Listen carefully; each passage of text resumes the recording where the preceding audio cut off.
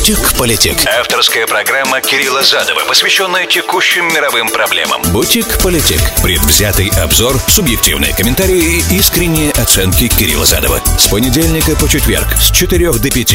Politic. Сказал, как обрезал. Приветствую, друзья, с вами Кирилл Задов, это Politic. Сегодня 20 октября года 2022, вторник. Сегодняшнюю программу построим по следующему принципу. Вначале поговорим немного, естественно, о главном событии, а может быть и много, да, о решении провести референдумы и все, что из этого вытекает, какие возможны дальше сценарии развития событий. Напоминаю, что мы все еще ждем обращения президента Российской Федерации, которого пока нет, и, скорее всего, раньше, чем 21-го по времени Дальнего Востока оно не начнется, поэтому вполне возможно, что в момент, что идет эта программа, она начнется, поэтому я здесь в невыгодной ситуации, но в любом случае мы его услышим и завтра в любом случае прокомментируем. Пока попробуем порисовать некоторые догадки. И обещанная Венгрия, если останется для всего этого время, потому как вариантов развития событий очень много, и опять же проходит Генеральная Ассамблея, на которой прибывшие лидеры высказываются, будем, наверное, этого тоже касаться в контексте. Такой план на сегодня вы можете мне писать, комментировать. 347-460-0877, это смс-портал прямого эфира для всех, кто в прямом эфире меня слушает, кроме Филадельфия, Application iHeart, Application Ruiz, радио везде в нации, все остальные, кто смотрит меня на YouTube, слушает на SoundCloud. Вы можете искать меня в Facebook, Твиттере. Те, кто смотрит на YouTube, подписывается при этом на канал. Большое спасибо за доверие. Вы можете прямо там комментировать и там же от меня получать ответ. Это удобный метод интеракции. В YouTube сразу видно и легко отвечать. Politic. Сказал, как обрезал. В принципе, ничего из того, что сейчас происходит, ваш покорный слуга не говорил в предыдущие месяцы с момента начала военных действий 24 февраля, что эскалация, в принципе, она так и выглядит. И возможны разные варианты теперь. Больше всего я не хотел, конечно, именно эти варианты обсуждать, но теперь приходит время и приходится их обсуждать.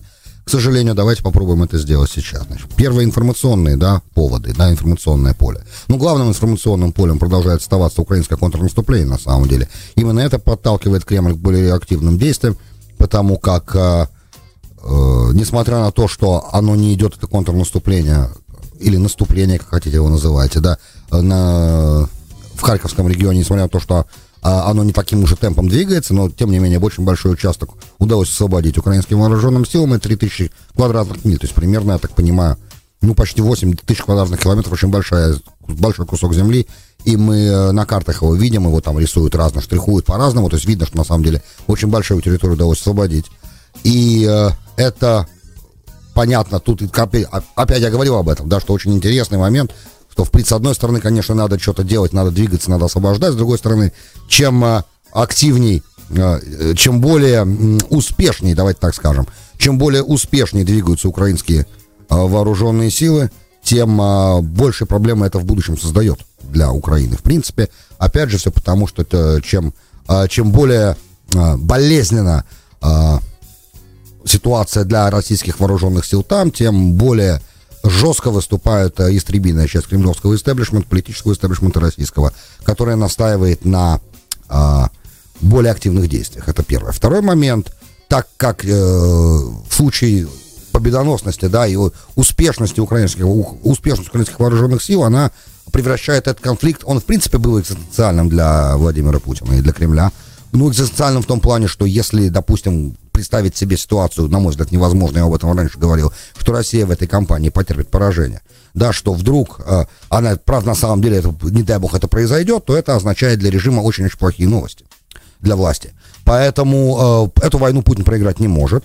И исходя из этого, это как бы главный мой модус операнди в анализе того, что происходит, и то, что дальше последует сейчас, тот комментарий, который я вам предложу, он обуславливается именно этим рассуждением моим.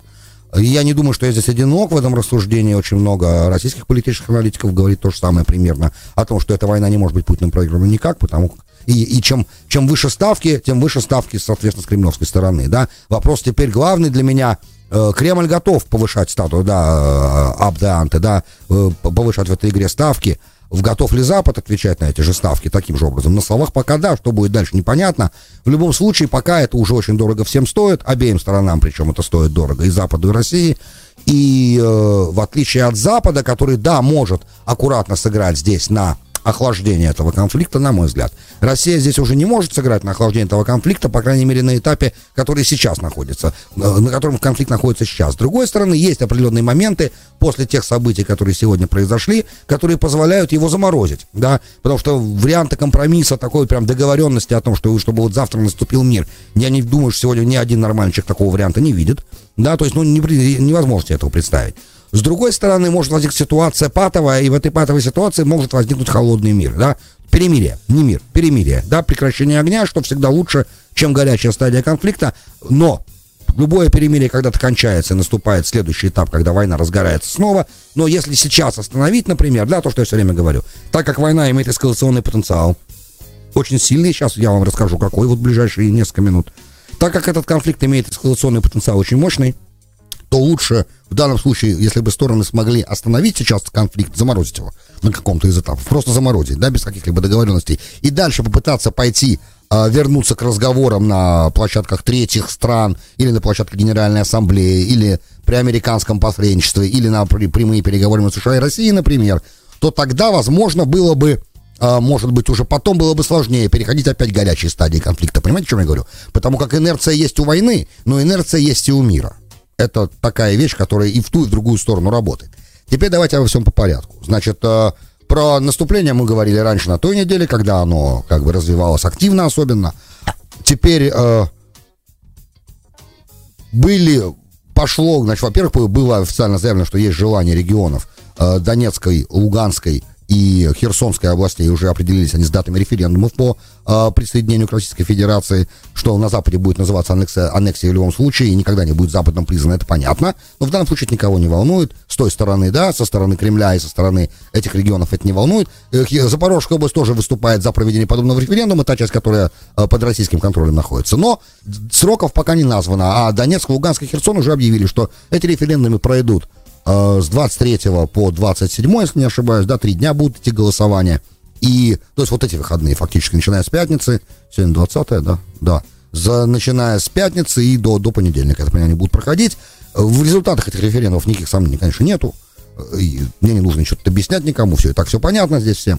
Поэтому после этого будет решение Государственной Думы, да, и Совета Федерации, какая там процедура, которая присоединит те регионы к Российской Федерации, как бы и все. На этом история завершается. Это, по крайней мере, что ставит несколько вопросов, сейчас мы этих вопросов коснемся. Это первый момент. Второй момент, по Запорожью не совсем понятно тоже пока, когда и что, но я думаю, что Запорожская область тоже скоро, та, которая под контролем Российской Федерации находится, определится с этим моментом, это будет сделано, скорее всего, тоже. Далее.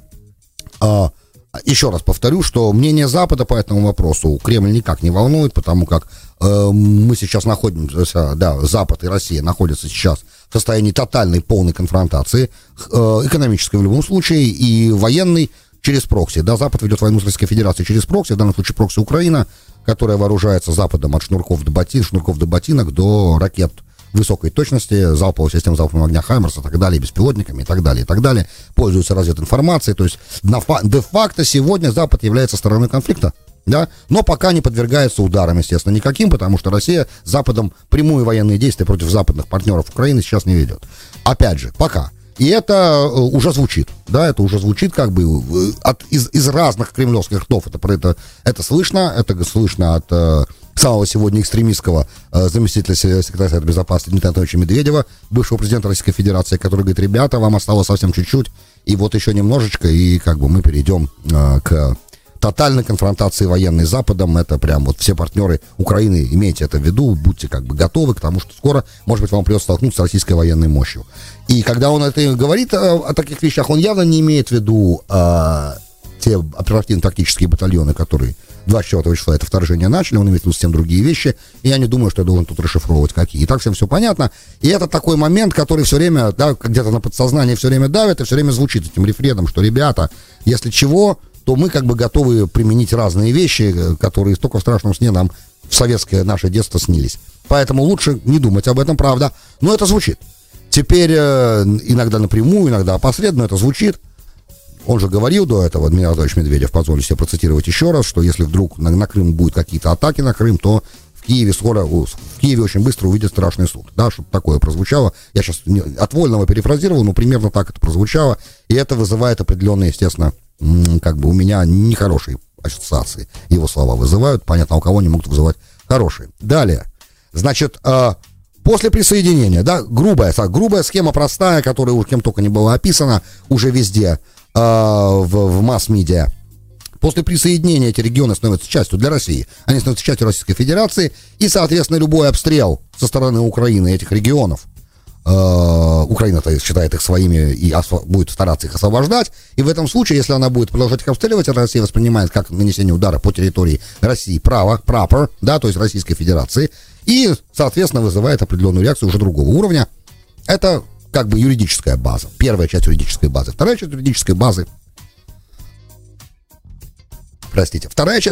базы начала двигаться сегодня через Государственную Думу. Это проект закона, который должен пройти. Думу, по-моему, он еще не прошел, но пройдет. О мобилизации, уклонении, дезертирстве и мародерстве, да. Он должен пройти Думу, потом должен пройти Совет Федерации и должен быть подписан Путиным для того, чтобы стал законом на самом деле, который там определяет параметры мобилизации, что такое мобилизация, что такое военное положение. Там много разных всяческих вещей есть. За мародерство там 15 лет, за уклонение от мобилизации, от неявки на военкомат по призыву 10 лет, там, ну, это же пока все еще не окончательно, но примерно так это будет выглядеть. А для чего это делается? Опять же, разные идут сливы. Есть очень высокого ведь уровня сливы. Говорят люди, что на самом деле по полной тотальной мобилизации не будет. Но какие-то, и тотального военного положения во всей Российской Федерации не будет объявлено, но какие-то регионы могут, да, в них может быть объявлено военное положение, и в каких-то местах может, да, быть проведена мобилизация официальная. Но тогда статус этой так называемой специальной военной операции будет изменен, да, и это будет уже тогда как-то по-другому называться, как мы пока не знаем. Но просто напрямую войной это объявить и сразу перевести и провести всеобщую мобилизацию, вряд ли сегодня Путин готов это делать, пока нет такой необходимости для него. Но какую-то мобилизацию он должен будет сейчас провести. Объясню почему. Потому что если все верно, и так это, как все нам сейчас аналитики рисуют, после объявления проведения этих референдумов эти регионы будут присоединены, то возникает некое юридическое лимбо. Потому что, и, кстати, американские военные аналитики четко очень обрисовали этот момент, потому что когда ты объявляешь, что Донецкая и Луганская народные республики становятся частью Российской Федерации, у них-то есть претензии на всю территорию Донецкой и Луганской областей, правильно? Если Луганская, например, она полностью под контролем Российской Федерации на сегодняшний день, то Донецкая нет. И получается тогда, что часть области, которая присоединилась к Российской Федерации, становится, с точки зрения России, опять же, да, повторяю еще раз, становится оккупированной другим государством, в данном случае Украиной, и нужны средства для того, чтобы эту оккупированную часть освободить. Я надеюсь, сейчас понятно объясняю, да? Юридически, со стороны России так это выглядит сразу. Потому что иначе вообще какая-то белиберда получается. Получается так.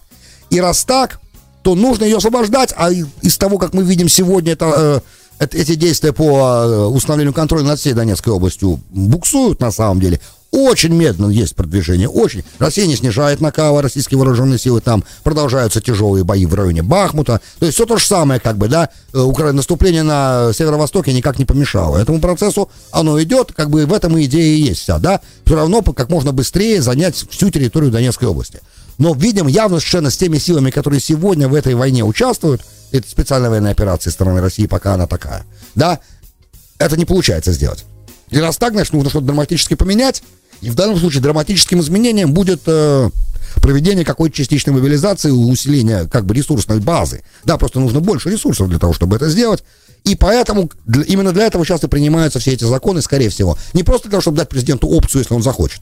Я не думаю, что, в принципе, в Государственной Думе что-то могло бы сейчас получить какое-то действие, без того, чтобы из Кремля им сказали: ребята, вот сейчас давайте, уже пришло время для этого, правильно? Ну, по логике вещей. И раз так, значит, они готовят какую-то частичную, скорее всего, мобилизацию.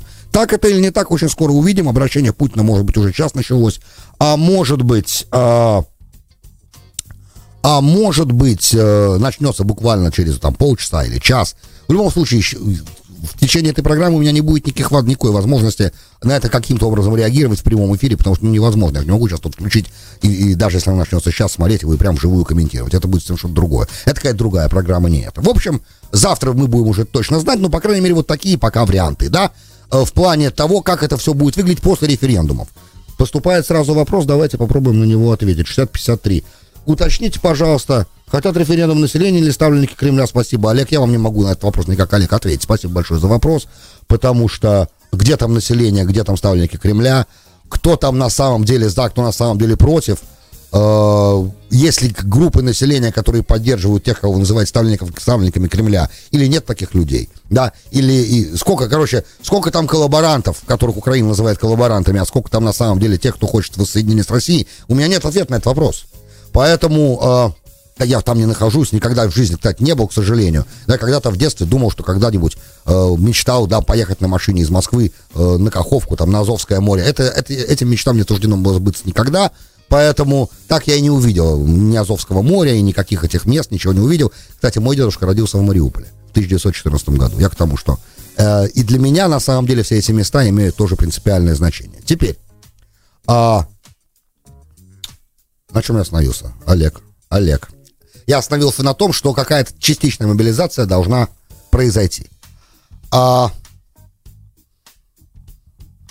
Теперь. Если это будет сделано, теперь это было все сейчас достаточно негативно. Теперь давайте немножко о позитивном. Значит, из любой ситуации, как бы всегда, есть два выхода, как мы понимаем. И учитывая, что очень много усилий сейчас прикладывается и на полях Генеральной Ассамблеи, звучат некоторые вещи. Вот Макрон выступал сегодня, сказал, что он всегда выступал за диалог с Путиным, с Россией. И в ближайшие дни планирует с ним созвониться опять, обсуждать там с ним атомную энергетику, там, ядерную угрозу, там многие вещи. И Шольц пытался. Опять же, мне с трудом представлять, что это их личная инициатива, что, скорее всего, какой-то кивок из Вашингтона был. И опять же, я продолжаю надеяться на то, что идут какие-то... какой-то бэк-ченнел существует между Россией и США. У меня есть такое странное ощущение, что где-то ребята разговаривают. Не может быть такого, чтобы две страны, которые могут друг друга превратить в пепел в течение 25 минут, не разговаривали в такой ситуации. Это было бы немного странно, правда? Что если бы вдруг господин Салливан, помощник по безопасности нашего президента, не искал бы каких-то контактов скрытых, да, с российской стороной, с господином Патрушевым, ну, например. Ну, должны же быть какие-то бэк-ченнелы, да, я понимаю, что напрямую президенты пока не разговаривают, но они должны в какой-то момент начать, потому что если этого не происходит, то, на мой взгляд, это халатность с обеих сторон, потому как, ну, есть определенные, никто не хочет тех сценариев, которые Дмитрий Анатольевич Медведев озвучивал, правда ведь? И он их озвучивает как раз с той целью, чтобы люди понимали вокруг, да, в аппаратах власти, в истеблишментах всех заинтересованных стран, что на самом деле это не шутки, и может все закончиться очень плачевно и для населения всех вышеуказанных стран, и для руководства этих стран тоже, потому как, ну, все понимают. Поэтому нужно разговаривать. Я очень надеюсь, что на полях Генассамблеи у Лаврова и Блинкена будет возможность как-то аккуратно пересечься для того, чтобы обсудить потенциальную возможность диалога. Теперь, после аннексии, давайте называть вещи своими именами, после аннексии этих регионов есть возможность, и, кстати, Эрдоган все время говорит, что давайте закончим эту войну так, чтобы и Украина, и Россия сохранили лицо.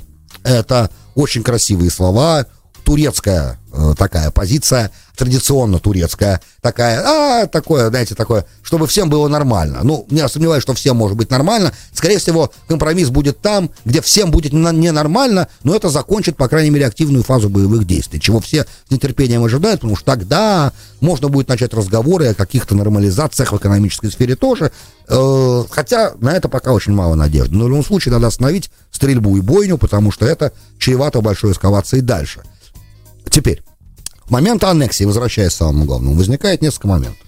Первое, это дает возможность Кремлю сказать: ребят, опять же, после установления контроля над всей Донецкой областью, например, да, или, может быть, не установление, просто заморозить вот так, как есть. И Кремль может сказать: вот это уже победа. Мы как бы большую часть русских регионов освободили, то, что могли, мы сделали сейчас, остальное мы оставляем для диалога, для дипломатии. Вот как бы теперь мы готовы открыто к диалогу и продолжаем настаивать на диалоге, но сейчас пока стоп.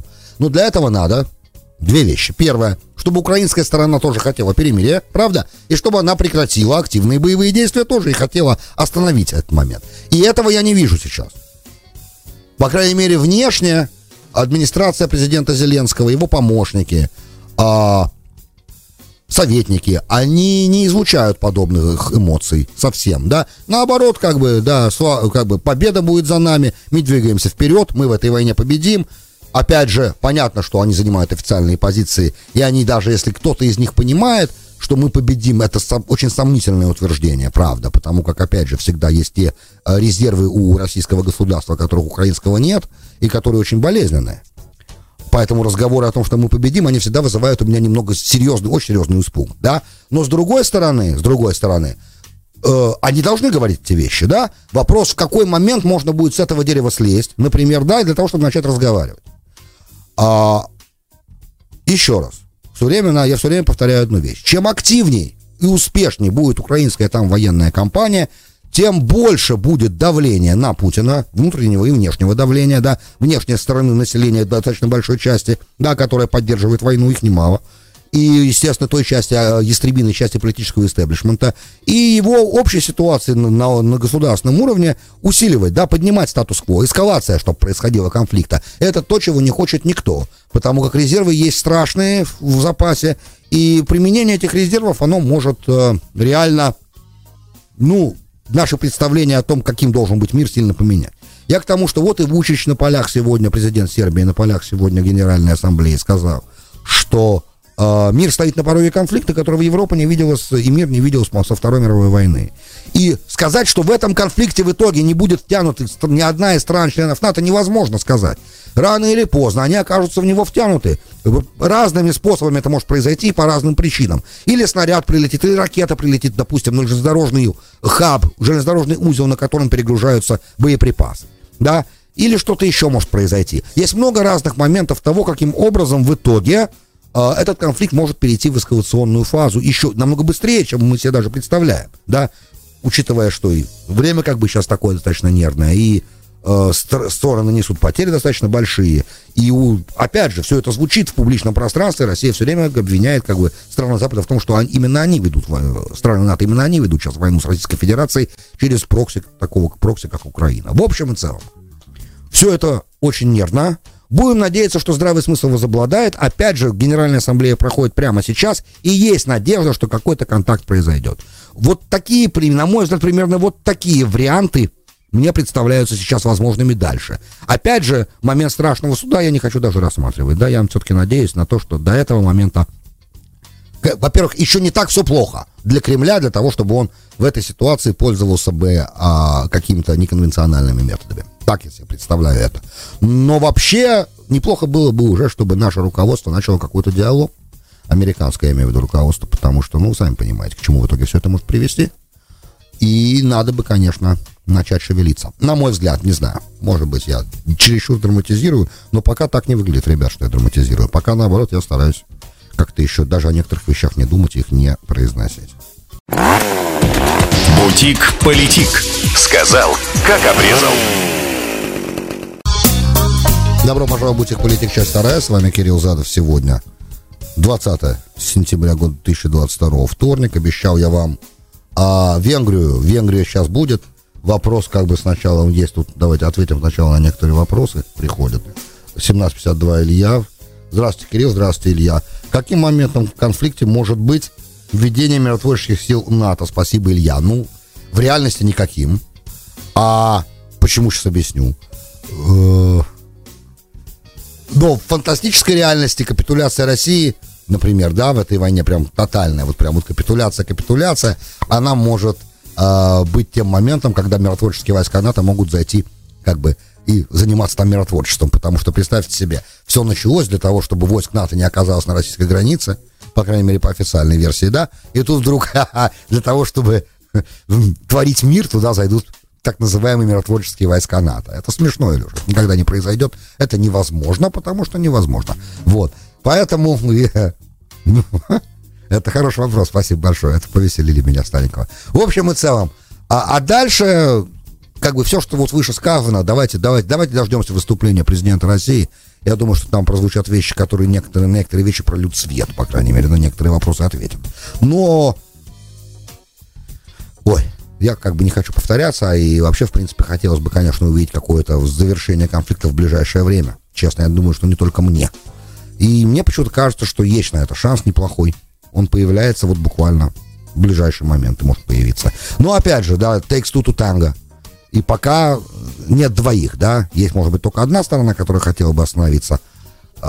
Вторая сторона не хочет остановиться, она хочет сначала сделать то, что она хочет сделать, и процесс того сделать то, что она хочет сделать, он чреват. Теперь давайте немножко про Венгрию, совсем чуть-чуть. А информационным поводом для этого разговора послужило объявление Брюсселем, что она удержит у Венгрии, от Венгрии удержит, не даст ей, 7,5 миллиардов евро финансирования, которые Евросоюз должен был бы в Венгрии перечислить, но этого не делает из-за разных коррупционных опасений, из-за того, что демократия в Венгрии под угрозой. То есть это долго ведь зрело. У нас были программы, посвященные Вышеградской группе, где я там говорил о том, что к Венгрии, к Польше особенные проблемы из-за системы судоустройства, и к Польше тоже очень большие проблемы. Вот. Но вот эти 7,5 миллиардов, они теоретически до ноября нужно там Орбану решить, как антикоррупционное законодательство надо проводить. К нему есть претензии со стороны Брюсселя по этому поводу. Их независимость судов есть претензии со стороны Брюсселя, как и к Польше, кстати. Но пока у Венгрии забирают. Хотели и Польшу тоже отшлепать. Но Польшу не стали шлепать, потому что украинская война началась. И Польша ключевой был игрок в спасении остальной части Европы от миллионов беженцев. Это понятный момент, она граничит там с регионом, сильно она в регионе. И в поставках оружия тоже ключевой игрок, соответственно. Брюсселю было не до этого. Демократия, ну тут война, и все понятно. И с Венгрией тоже немножко такая же примерная история, потому что, с одной стороны, желание отшлепать Орбана было очень давно, и с Россией он хорошо, сильно связан, и санкции особо неохотно поддерживает, хотя пока голосовал за них тоже. А санкции Евросоюза, я имею в виду традиционно, с начала, с 2014 года, да, которые Европа каждые полгода продлевает. И, кстати, в январе надо опять продлевать, учитывая эти новые из-за украинской войны, этой последней, да, которая сейчас идет. Вот все это вместе, поэтому в интересах Брюсселя реформу увидеть, но прям так наказать реально Орбана они побаиваются, потому что мы же понимаем прекрасно, что один голос против, и сразу все может сломаться.